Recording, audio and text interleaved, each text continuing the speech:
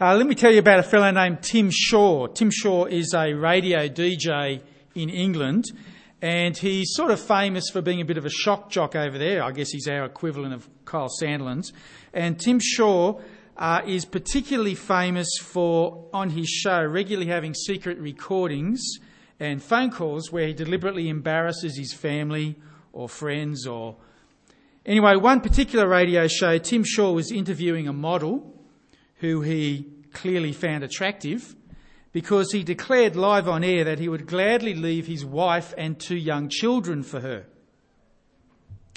Tim Shaw's wife, Hayley, happened to be listening to that show that day, and when she heard her husband say that, she immediately jumped online and posted his $50,000 sports car on eBay, asking price $1. The car sold within 5 minutes. Hayley said it had been the last straw. I'm sick of him disregarding me and this family for the sake of his act. The car is his pride and joy, but the idiot put my name on the logbook, so I just sold it. I don't care about the money. I just wanted to get him back. Now, I don't know about you, but there's a very big part of me that thinks, yes, good on you, Hayley girl. Because there's a very big part of all of us that loves it when jerks like that get their comeuppance. We actually live in a society that almost champions that sort of thinking. Some of our most popular TV shows, some of our most popular movies are basically about people taking personal revenge. And we watch the movies and we cheer them on as they hunt down all their enemies systematically one by one. But should we think like that? The very first verse that we heard in that Bible reading, do not repay anyone evil for evil. Be careful to do what is right in the eyes of everybody. If it's possible, as far as depends on you, live at peace with everyone. Do not take revenge, my friends. Today's Bible passage is a bit like last week's because it's telling us to do something that does not come very easily at times. It's telling us to not repay evil with evil. It's telling us that when someone pushes us, not to push back. Instead, when you are one of God's people, we show love and we show it to everyone. Which is a broadening out of last week. Last week, the part of the Bible that we looked at was particularly telling us how we should treat one another, how Christians should treat other Christians. But this passage is actually now telling us how to treat everyone, how to treat everybody. It's all about how, no matter who it is in our week that we're dealing with, if we are one of God's people, then we don't repay evil, we show love. Now it's the not repaying evil that takes first attention.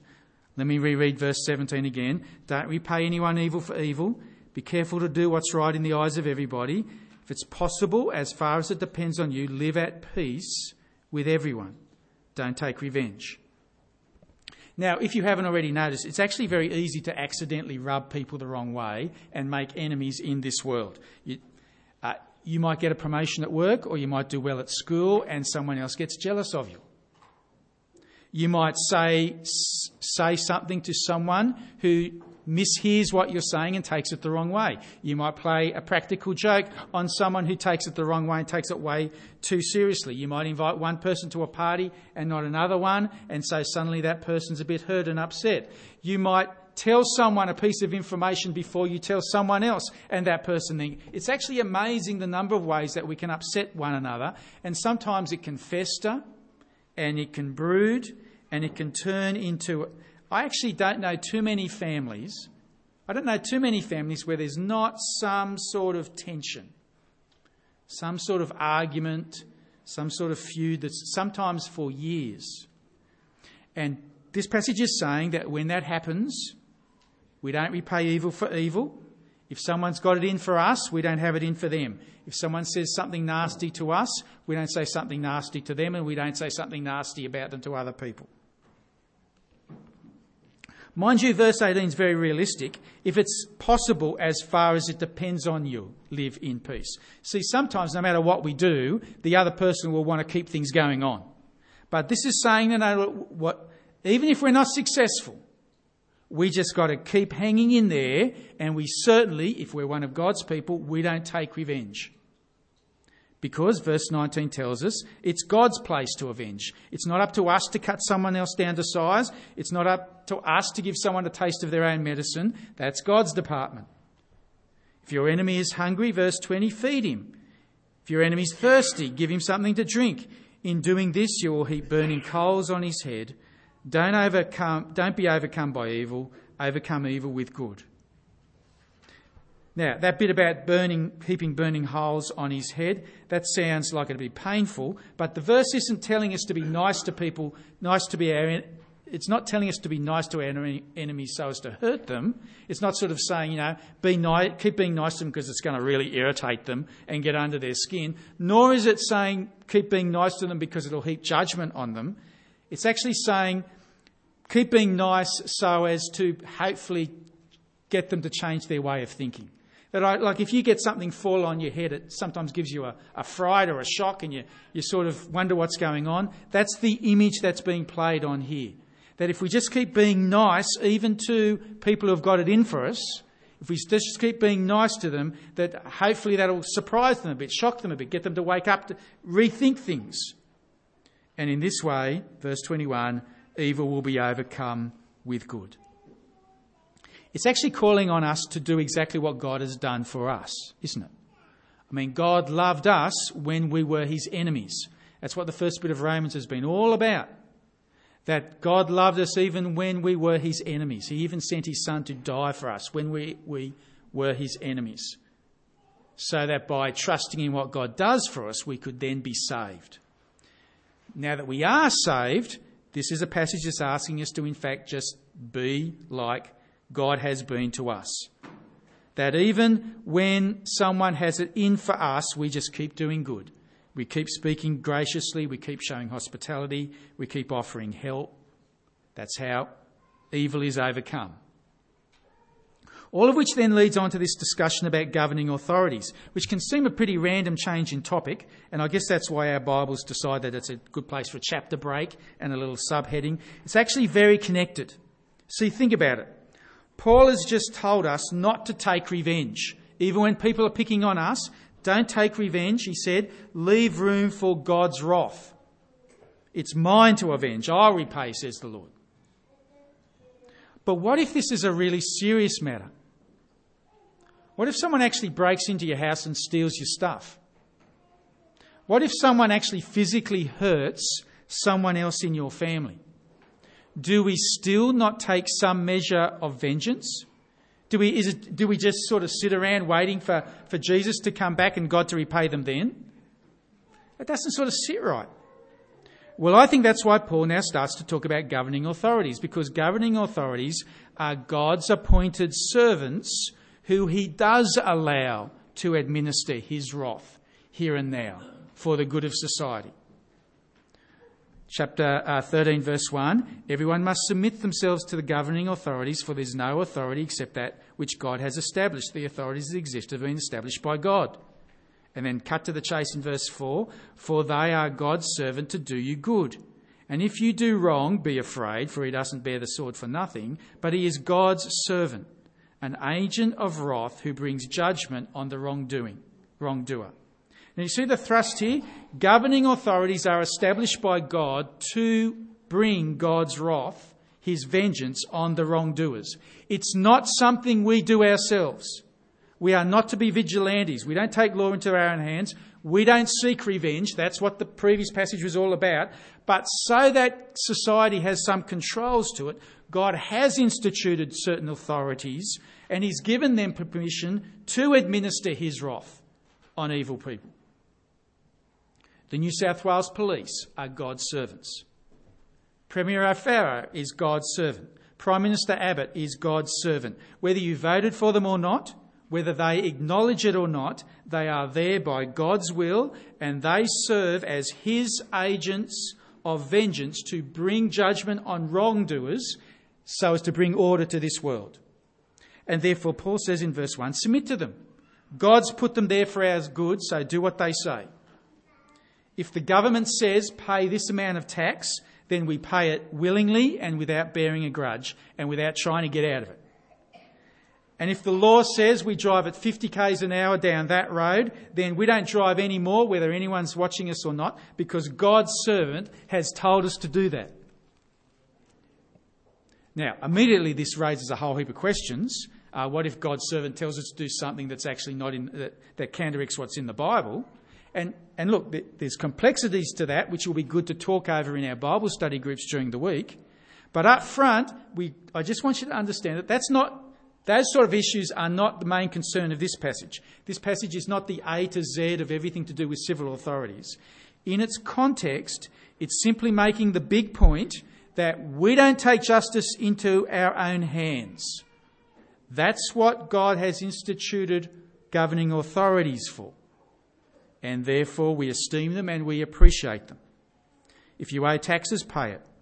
If revenue, then revenue. If respect, then respect. If honour, then honour. Now I'm telling you, like so many of the verses that we've been looking at lately, if we actually did this, we would be different to everyone around us. Because here in Australia, we generally treat our politicians with pretty much utter disrespect. And we treat them with scorn and rudeness. And if you're one of God's people, you're being called on to be better than that. We live in a democracy, we cast our vote, we have our say, but as living sacrifices to God, we always do it in a way that is honouring and respectful to those in authority. We don't personally denigrate or belittle our leaders. But Paul moves on, and he returns back to how we should be personally treating everyone, not just the civil authorities, everyone. Because are you getting the train of thought here? We are to be different to the world by not repaying evil for evil. We don't take revenge, okay? We don't take things into our own hands. We leave room for God's wrath.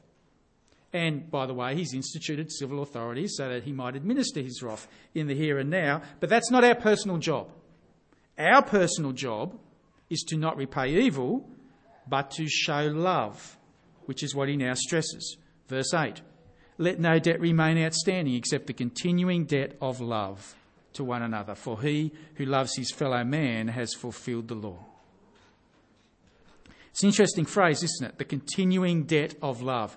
It's picking up on the wordplay. You know, he's just said don't repay evil. Well, here's what we do repay. We actually make payments of love. And he calls it a continuing debt of love. In other words, showing love is not something we ever run out of doing.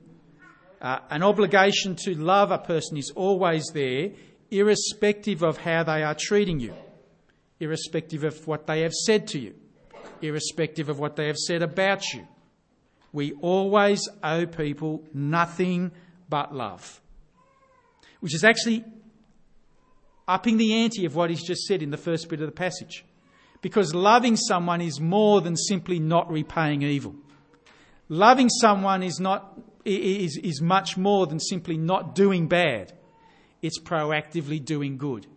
It's going out of our way to do what we can to help and encourage even those who might be against us, irrespective of our circumstances.